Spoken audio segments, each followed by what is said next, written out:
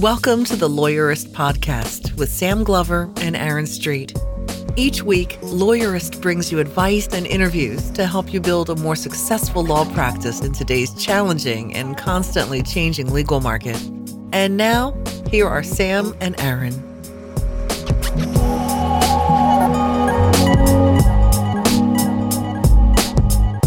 Hi, I'm Sam Glover. And I'm Aaron Street, and this is episode 90 of the Lawyerist Podcast, where we talk with Guy Sakalakis about designing a client-centric law practice. Today's podcast is sponsored by Xero, beautiful legal accounting simplified. Find out more at Xero.com. That's Xero.com. Today's podcast is also sponsored by Ruby Receptionists. Ruby answers our phones at Lawyerist, so we don't have to worry about getting interrupted when we're being productive, and we think they are awesome.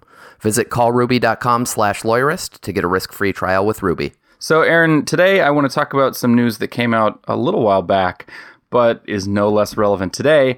And that's the news that the Florida State Bar Association, which is a mandatory bar, just decided that Florida lawyers will have to take Tech CLE. It's not a lot. I think it's like 3 hours per reporting period. But Florida lawyers are now going to have to learn some basic tech competencies. I think that's really exciting news. One of the major reasons we have CLE is to prevent malpractice and to make sure lawyers are competently practicing law. We don't have CLE for the purpose of CLE. We have CLE for a reason, and that's to make sure that lawyers are staying abreast of what they need to and being competent. And tech competence is a huge part of what that competence means these days, in addition to substantive law. But it's also one of the huge areas where people fuck up and get in trouble. And so the fact that it's been overlooked for years as a primary thing lawyers must know is really exciting. Yeah. That said, 3 hours every 3 years is not enough to make anyone tech competent. It's not. And I admit to a certain amount of skepticism that, in general, bar associations and CLE organizations are going to provide the sort of CLE that really makes lawyers tech competent. Like, I'm curious as to what's going to count towards this, and even more curious to what lawyers actually wind up taking and what they end up doing about it. I mean, I've been giving lots of tech CLEs, so I guess I don't want to call myself incompetent, but I always wonder how many lawyers actually go back to their offices and implement some of the simple things that I tell people they ought to do. But I guess it's incremental, right? A few at a time, and eventually maybe the profession gets on a roll. Well, and we've talked to a number of people in Florida about this, and John Stewart, one of the Florida State Bar Association board members who kind of spearheaded this effort, he's doing it for the right reasons. It's not because he wants people to take garbage CLE and not get anything out of them. And Adriana Linares, who we do a lot of stuff with, was behind this a lot, and she wants people to do this for the right reasons. And so I think there will be an effort in Florida to encourage lawyers to use this new 3-credit mandate to actually learn things and become more tech competent. So I think it's a great movement in the right direction. I think it's not enough, both in that it's just Florida right now and that 3 hours is not enough to actually change the needle, move the needle here. But it's a great effort. I'm really excited and proud that they were able to get it passed. No, I am too. Like, I want to see more stuff like this. It's in the same vein as law schools need to integrate some practical skills and tech competence into the curriculum. I absolutely believe that and support that.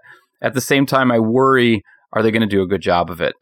And you're right. Like, I have a lot of confidence in some of the people who are behind this at the Florida State Bar Association, but it's all in the execution, right? It's a good move. I hope it works out, and I'm optimistic for it because I love that it forces lawyers to actually focus on this and go. Somebody with authority is finally telling lawyers, no, you really have to do this, and that's really awesome, and I hope to see it. And so I guess it'll be interesting to see how it plays out. Are lawyers going to get the kind of CLE that they need? I hope so. But then are they actually going to take it and do something with it and become something approaching competent with technology? And boy, do I sure hope so. Yeah, I mean, I guess my big takeaway is stay tuned, but great job, Florida State Bar Association. I think that's right. Yeah, that's awesome. So with that in mind, here's my conversation with Guy about building your law practice so that it is client-centric and designing it that way.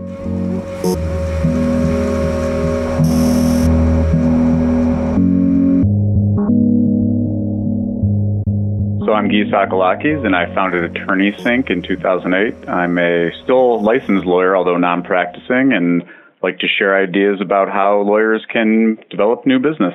And we've had you on the podcast before to talk about online marketing and try and get the bigger picture of what that all involves. But today we want to talk more about client service and maybe how attorneys are or should be rethinking their relationship to their clients. So let's start out with that. Like, what's wrong with the attorney-client relationship right now? Well, I think like many things, we've established these habits with dealing with clients. And, this is one of the things that I talk about with lawyers all the time. And one of the first questions I ask is, how do you interface with clients? Do you, do they call you? Do they come in? What does all that look like? And like many other areas, it seems to me that there's a lot of stuff that hasn't changed. And that's not to say that you shouldn't have face-to-face communication with clients and you shouldn't be developing a personal relationship with clients. You certainly should. But I think what's changed is that the clients have different expectations. I mean, you're talking about like lawyers still insist on lots of phone calls. They send their invoices by snail mail and they communicate primarily by mail. Lots of lawyers want clients to come and make the trek into their office for meetings, stuff like that, right? Right, and vice versa, right? So there's also, lawyers have a resistance to, one of the things we hear every year is that the leading cause of grievances and malpractice claims is not keeping clients in the loop with what's going on with their cases. And so, again, I think a lot of it on the other end of the spectrum. We're not going to communicate with you, but when we do, it's going to be on our terms, and we're going to make sure and do it in an old way. Thank you for saying that much more concisely than I was saying it. Exactly right. That sounds about right, though. That's right. No, and we still see it. I mean, we were just talking to a lawyer the other day, and we were talking about how, hey, when people call you, how do you answer the phone? Well, I don't answer the phone. Everything goes to voicemail, and then I call them back at my leisure. I bet that's really effective. Well, I've been the client of lawyers before, and no, it's not very fun. Yeah. Well, and I guess that's what you get when you get a monopoly, right? Where else are people going to go? They've got to come and do things my way. And I guess lawyers don't necessarily think that they're forcing clients to do things their way, but you're right. When we talk about adopting new technologies, we're often talking about it from the perspective of the lawyer's convenience. But you're suggesting that we ought to be thinking about it in terms of the client's convenience, desire, need, want, whatever, right?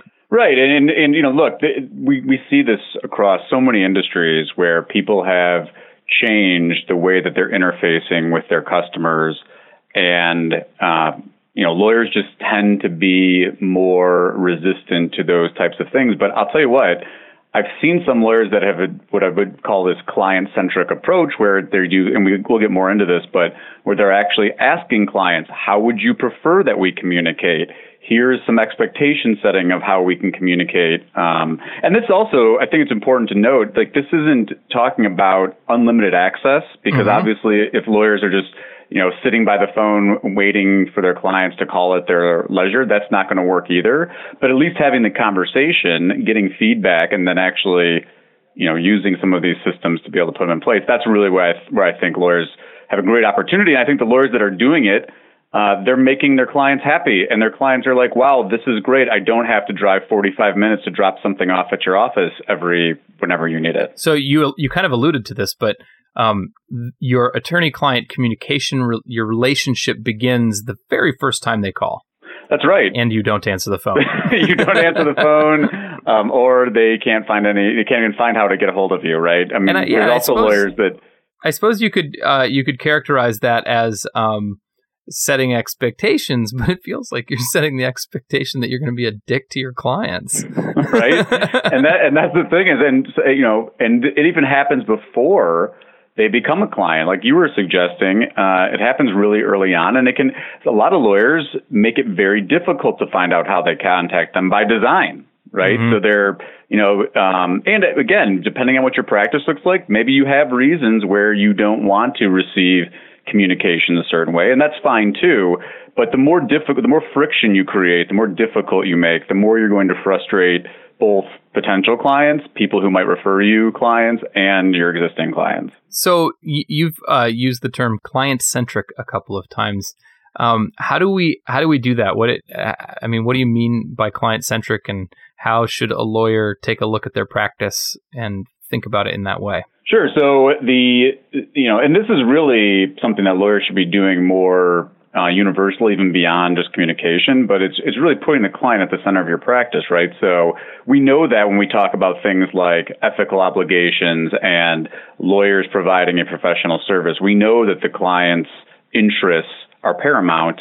But when it comes to communication, all I'm really saying is just apply that same kind of thinking. And so tactically what that looks like is, one is that you're having these conversations and getting feedback from your clients on a regular basis. That to me is the most obvious one, because everybody's clients and everybody's practice are going to be slightly different. There's not a universal rule, but I think if you're going to think of one universal rule, it's listen to what your clients are telling you and actually give them a platform to say, hey, you know what, it would be a lot easier if we did this, and provide a way for them to do that. So it really comes down to listening to clients and asking for feedback. But, tactically, that can be surveys, that can be just asking them, that can be, people talk about things like Net Promoter Score, that could be, there's a lot of different tools at your disposal.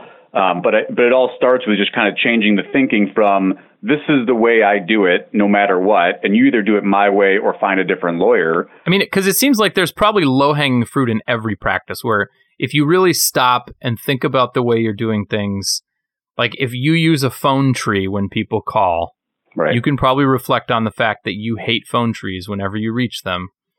And maybe that's not the best way to greet new clients or even existing clients. And so, I imagine some of it is low-hanging fruit, but you're suggesting some more advanced ways to solicit feedback from your customers and try and drag out of them the problems that they might be having. Yeah, right. I think that's right. But what you're saying, I think, is right on too. It's really putting yourself in the client's position when they're dealing with you. So, shopping your own firm, call if you don't answer, if you're not a solo, you have somebody else answering the phone, or if you have other associates or partners or staff or whatever, call your firm and see what it's like to ask for things and see what it's like. And you can even have clients do that, or, hey, I would like you to shop us and give us feedback on what it was like to try to get this document processed or signed or whatever it is, and see how easy it was. And it would be better to find people that aren't you and that don't care what you think, so that they give you really honest, unvarnished feedback, I think. Right, absolutely. I mean, that's the best. And, there's a variety of ways you can do that. I mean, there are even services depending on what your firm looks like. But I know that there are firms that hire these other companies that will come in and actually shop you and say, what's it like to, they'll rate you in terms of how you're answering the phone, how easy it is to get a hold of a lawyer. I know that the ABA did a mini kind of survey on this recently too, and you see this time and time again. It's lawyers. It's very difficult to get a lawyer on the phone. It's very difficult, and we understand lawyers are very busy. They're doing a lot of other things, but the good news is that there are so many different simple tools you can put in place to make a lot of this stuff a lot less cumbersome for both the client and the lawyer. Why don't you mention a couple of those? Because you mentioned surveys and Net Promoter Score and stuff, but what's an easy way to try and, first of all, what is Net Promoter Score? And second, what's an easy way to try and figure it out and get good feedback from it? So Net Promoter Score is really, and this is not the end-all, be-all of feedback assessments, but it's basically how, on a scale of 1 to 10, how likely are you to recommend me to, friends or colleagues? And if you are an 8, 9, 10, then they're a promoter. I might not be getting all the terminology right, just for the record, but a 1, 2, and 3, you're a detractor, and that means that you're actually a liability. Those are people that are likely not to refer people to you, and they're also likely to leave negative reviews online and not likely to continue to be your client. And then 4, 5, 6 are kind of like, meh. Yeah, just neutral. Right. And not bad, not great. And the obvious idea is if you are trying to build a business, you need promoters. You're not being hurt by neutral people, but you're not growing your business off their backs either. And you want to avoid detractors. And so the idea is when you add all this stuff up, you figure out what percentage you have of each. If the number is positive, then you're growing, but you'd like to be growing more than, say, 1%. It's not really growth. And that's a really simple, easy way to get feedback. And we've talked about it with some other lawyers, and some lawyers will actually reach out to the neutral people and try and figure out like what is it that makes you not a raging fan. They'll also reach out to detractors maybe and say, "Wow, like how did we screw this up?" Right. You can get really good feedback. Although I've been reading a book on user experience, user interface design recently, and it made a really, really good point that you have to be careful that you don't just take people's criticism and try and fix that thing, but you try and get to the root of the problem. Right. And anyone who accepts criticism has gotten this again and again. And any lawyer who's ever served a client realizes that the client's complaint isn't necessarily related to, or their legal claims aren't necessarily related to what they're actually hoping to get. And so the advice in this book that I was reading was just make sure you keep drilling down why. Why are you upset about communication? And chances are, like it wasn't even that they wanted you to communicate more, although that may be what they say. What they really are upset about is that they didn't get a particular kind of communication at the time they wanted it. Like maybe because you sent it by mail, they don't check their mailbox very often, or they don't open their letters, and so they didn't get it. And maybe they didn't actually need more communication. They just needed you to email it to them or something. Right, exactly. And that's why have those conversations up front. How do you prefer that I contact you? Here are some options. Our firm has a client portal. Mm-hmm. Our firm has, we use this communication app if you wanted to go that route. It does email work for you. I think one of the biggest problems is, it's kind of meta here, but it's like communication about communication, right? Mm-hmm. Like you're not actually having conversations about what are the way clients prefer. And, there's a default position that lawyers just say, look, you're lucky to have me as a lawyer and you're going to do it. This is the way we do things. And if you don't want to do things my way, then go find a different lawyer. And, I think that the market plays out like that. I think you see, I can't tell you how many times, and just anecdotally, we'll talk to lawyers about how they're fielding inbound phone calls. And when you get answers like, yeah, no one answers the phone here. We expect people to have voicemails, and then we respond to them when we want to. How those firms are struggling, mm-hmm. and how they're not signing clients up. And sometimes it's obvious, but it's also a habit thing. It's so easy. You can even think about these things, but then to actually build systems and then to live those habits, so that you are keeping regular contact with clients. And certainly one of the best ways to develop new business is just to stay in touch with the people who already know and like you. Yeah, right. Which it's amazing how many lawyers just don't stay in touch with former clients. But let me follow up on something that I heard you mention there, which is you threw in client portals, which I don't really want to dig into too deeply into that. But as you know, I believe that every lawyer should have some kind of a secure communication portal, because I think email is not sufficiently safe for everything that you might want to communicate. So let's say you agree with me, and I do, and you have decided, well, I need my clients to use this.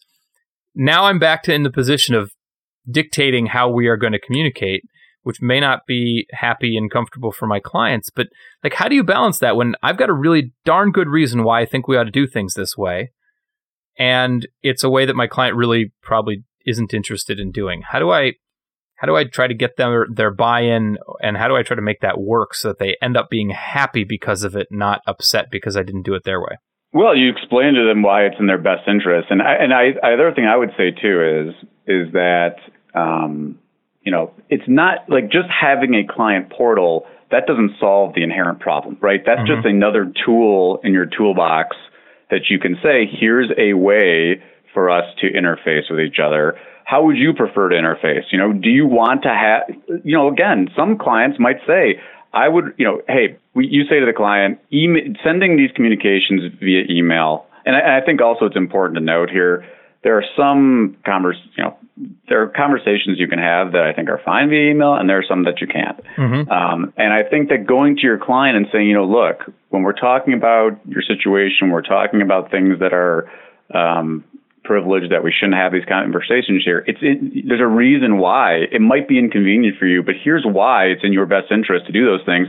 And I'm also providing you other options so that we can efficiently communicate. And of course, you're going to have clients who do, one, they're going to do things that they shouldn't do, but two, that they're going to prefer, some clients might prefer to come in. Some clients might prefer to have phone calls.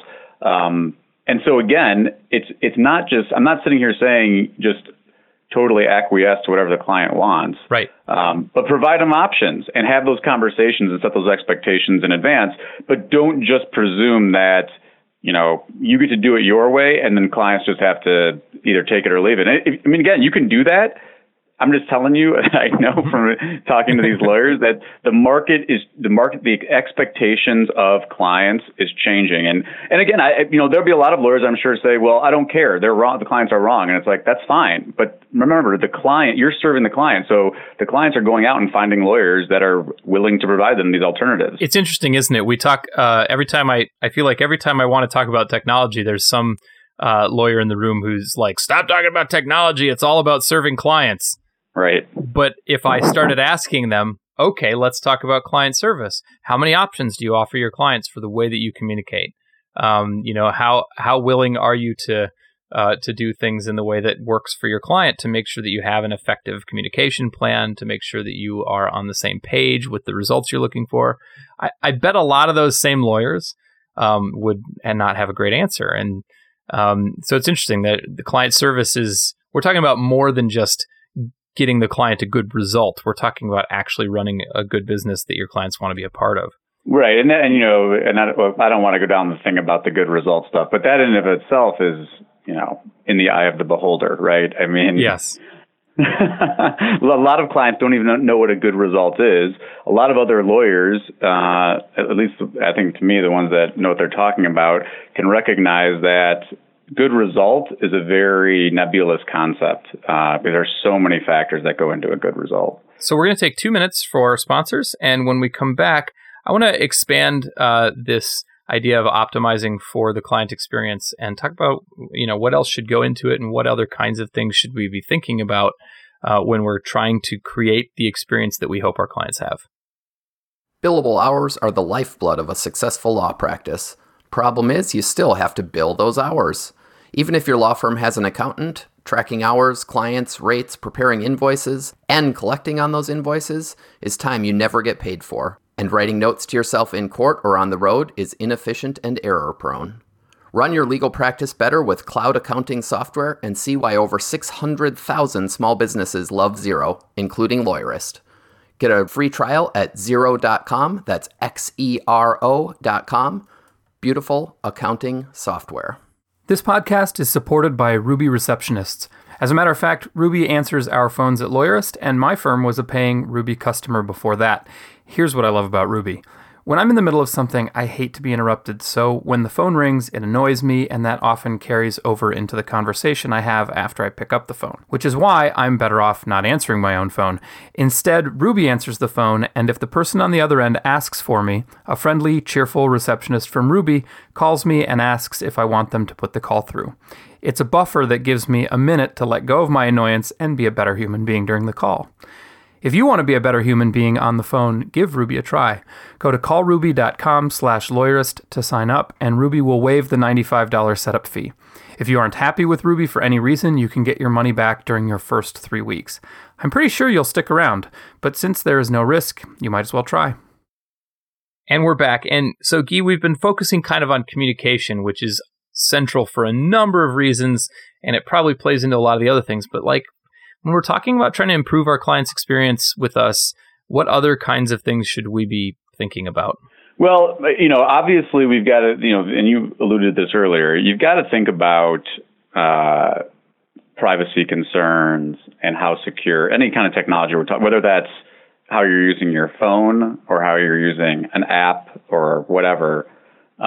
you got to take those things into consideration. You certainly want to understand, so many lawyers I just know that are using some kind of technology without actually having, understanding about what risks are. So understand those risks is important. And I don't know if we want to go down the whole privacy stuff, but I think that talking about that is an important thing, just as at least giving it a nod. But then you really start to get into all sorts of different things. I mean, and I don't know, I'll admit that I don't know what the current thinking in terms of Slack security is, but that messaging apps like that are the types of things that I think should be at least on the table for consideration. And again, that's just one. Client portals, that's an easy one. But how about just also saying, look, I'm going to, in my CRM or in my practice management tool, I am going to commit to making an agreement with the client about how frequently we're going to update the client. And I'm going to create a reminder that I need to actually update this client on this case. I mean, again, some of this stuff is more behavioral, and it's using it's not even how you're having the communication. It's using the tool as a prompt to change your behavior so that you're not like, oh, I forgot to update so-and-so, and it's been 2 months now because I wrote it on a Post-it note and it was on my wall and it fell off behind my desk. And I suppose it plays into things like how you write your retainer agreements so that, your clients can understand them and how you present them. I think it probably plays into the billing arrangements that you decide to come up with and your billing practices. And I guess a lot of this stuff gets down to communication in the end, but it seems like this can permeate your practice. I mean, what kind of coffee do you serve in your lobby, assuming that you actually think it's worth forcing your clients to come into the office? It seems like all of that stuff is part of crafting the client experience, and it's just as a matter of putting your head in your client's head and talking to your clients. And trying to figure out, like, how do you want them to have a relationship with your firm? Do you just want it to be showing up and seeing you twice, or do you actually want there to be them to come away with an impression? That's right, and I will freely admit that this is the kind of the hot word of the hour. But people are talking about how do you delight clients, or how do you delight users, or whatever it is. And it's true, though. I mean, the thing is that this kind of stuff, it doesn't even, like you were talking about, it doesn't even have to be technology, right? It's actually thinking about your client, listening to your client, and then making adjustments to your practice. And they're little things. They can be very minor things that really make clients like, wow, that's different. I remember that. That's remarkable. And again, it's not related solely to surely the outcome. Because again, a lot of them come in, they don't even know what a good outcome is, but they know what it's like to be listened to. They know what it's like to feel like they've been treated with respect. And they know what it's like to see, like, oh, this lawyer actually has done some things to go out of their way, even though they're small, to make my life a little bit easier. And what I think is interesting about delight is it takes you about halfway, right? Like if you're not impressing your clients, then you're just not impressing your clients. But like you can try and create delightful experiences. But I feel like, I think it was last year at the Clio Cloud conference, one of the keynotes was citing some statistics that delight gets you your net promoter score up to neutral, but it doesn't really push you over the hump. And the way over the hump is to remove effort, right? It's why people like Uber, despite the fact that it's a terrible company run by a sociopath. And, so like, I love Uber. It's like the greatest thing. It's the greatest experience in the world, not even because they're delighting me, but they are in ways. They're delighting me by making that experience so easy that all I have to do is tap a button on my phone and a car shows up and takes me where I want to go. Right. And I can get out without fumbling for change or waiting for a really long credit card processing terminal to finally bill my card.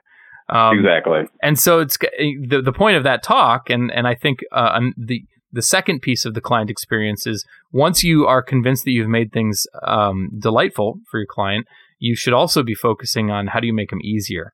And maybe your clients really want to come into your office, but I'm really confident that if you could serve most of your clients' needs without making them come into your office, they would be a lot happier about that.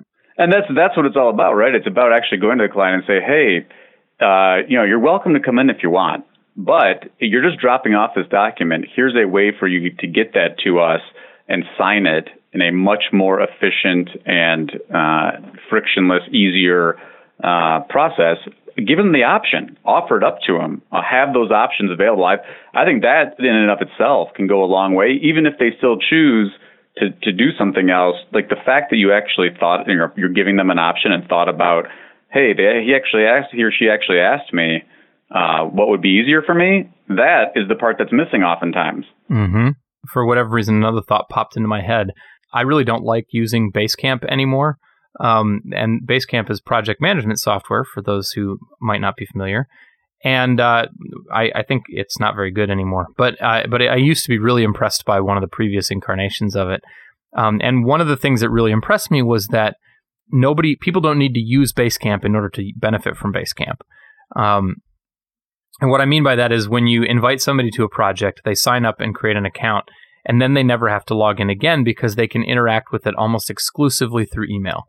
They can upload files by attaching them to emails. They can respond to comments by responding to emails. They can even check off tasks that have been assigned to them. So they can basically use Basecamp about half to 75% of it without ever logging in. And I just wonder if maybe there's something, an interesting analogy there for firms. Could you let people use your law firm and get legal services from you without really having to, right? Could you get them in the door, sign a retainer agreement with them, and solve their legal problem without really asking much more of them beyond that?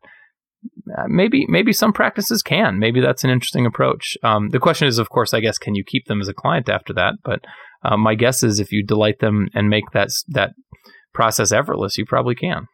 Right, and I think that there are a lot of lawyers that are working on solving these kind of problems, whether it's writing apps and AI and chatbots and things that do a lot of that kind of stuff. I think there's a ways to go there, but hey, they're thinking about it. And again, to me, it's more this. The conversation really stems from changing the mindset from this. It's my way or the highway to I'm thinking about my client. I'm putting myself in my client's shoes. I'm listening to my client. I'm giving them options. And technology provides a lot of great options, but again, a lot of these things they don't even have. They're less about finding the right app, and they're more about getting the feedback, giving options, and making sure that you're staying in touch on a regular basis. However you both agree to do that. For lawyers who are less comfortable with technology, I wonder if the better analogy is a concierge. Nobody uses a concierge for anything interesting anymore, but there used to be all these great stories of, somebody asks to have a puma sent up to their room at 2:30 in the morning, and the great concierge at the 5-star hotel somehow figures out a way to get a puma into the hotel room at 2:30 in the morning, right? Like the concierge at a 5-star hotel should be able to make any experience happen. Yes, you'll have to pay for it, but if you want tickets to the sold out Broadway show at a certain thing, then a great concierge should be able to figure out a way to scare up a couple of tickets for you to pay for. And I wonder if that sort of it's not bending over backwards, it's making shit happen. And I wonder if that's a good analogy for lawyers who might not be so comfortable with us recommending technology solutions, but just a change in perspective on client service. No, I think that's a great analogy. Again, it really is about having those conversations and switching from the mindset of, you're lucky to have me, to how can I actually provide you with the kind of service that you expect. And again, the other thing too is to a large extent, it's out of the lawyer's control. The clients their expectations have changed. I mean, all of our expectations have changed as consumers. And again, I don't think that the solution here is always, the do-it-yourself stuff, even though that's how our mindset has developed. The key is to say, look, I'm hearing what you're telling me. I'm hearing what your problem is. I'm giving you some options. I'm asking you for your feedback. And again, it really comes down to this idea of people know what it's like to feel like they're treated with respect and dignity. And a lot of that comes from just the communication process. That's why, some of the lawyers that can empathize tend to be better at client service than those that are just, this is what I do, and you take it or leave it. And maybe that does work for some lawyers, but I know that a lot of them that work in it are working with, John Q. Public. The expectations with people in general have changed to the point where if there's another lawyer lined up for them to call, even ones that you're getting word of mouth referrals. That's the other thing I always hear is someone that's referred to me from a friend, they're always going to leave a voicemail and they're always going to give me more time to respond. And no, they're not, because they have another friend who knows another lawyer. Yeah. So, do you have any books that you'd recommend to our listeners to help guide them as they rejigger their brains on thinking about client service? Books off the top of my head. Well, I'll tell you one this is kind of, it's loose to this, but I think that for me, it's really, and I know we've talked about this before, but is the Culture Blueprint, which really is, they're talking more about internally at your business, but the concepts apply, in my opinion, to even client service, because you talk about things like helping them co-create the relationship with you and opting in. So, again, this goes to the clients have accountability. When you make an agreement with a client about how you're going to communicate and the client breaks that agreement, going to the client and say, hey, this is what we agreed to, that's fine. And then again, it's healthy, because a lot of clients, they need that. They need your expertise and they need your judgment to come in and say, this is, you got to be held accountable. So I like Culture Blueprint. There are all sorts of great, before we get on today, I was poking around some blogs on client service. I'm trying to think of another one that well, while you're thinking, I'll give one that I really like. Yeah, what do you got? I think there's a lot to be learned from some of the more layperson-friendly design literature out there. And I recently read a book by Lucas Mathias, or Matthias, I'm not sure. That's Lucas with a K in the middle, and Mathias is Mathias. And his book is called Designed for Use. And it's sort of an introductory book to user experience, user interface design. And people listening have tuned out by now, and your eyes are glazed over, because why the heck would you want to know about user interface design? But maybe it'll make sense when I explain that user-centric design is what is not just, everything about user experience design and user interface design right now is about user-centric design. And so like when Clio talks about releasing a new app and they've really focused on reducing the number of taps and the amount of scrolling that you have to do, that's why. Like, they're trying to make it easier for you to get your work done because they're focused on how you want to work. That's what user-centric design is. And that's what this book is about. It's about how to build software interfaces with the user in mind. But the entire thing is a perfect analogy for client service. And as I'm reading the book, of course, I'm thinking about redesigning Lawyerist and how I want to approach that. But I'm also thinking, my God, like I could use all of this stuff in putting together a law firm. And so if you're not afraid to read things that are not explicitly labeled for lawyers, which drives me crazy, there's nothing for lawyers about user or client or customer-centric principles. Go ahead and pick up Designed for Use. And I think it'll be interesting because it's outside of what you normally read. And I think you'll see that it all is just a straight line from UI design to designing a law firm. Right. It's really, when you think about it, it's just interactions, right? And that's what you're doing when you're providing a service is understanding and thinking about how interactions and how to make interactions more, whether it's easy or frictionless or useful. Well, Guy, thank you so much for being with us today and getting us, hopefully, to get our listeners to think more about how to please and delight and make the experience effortless for their clients. I really appreciate having you on. Thanks for having me. Great talking with you.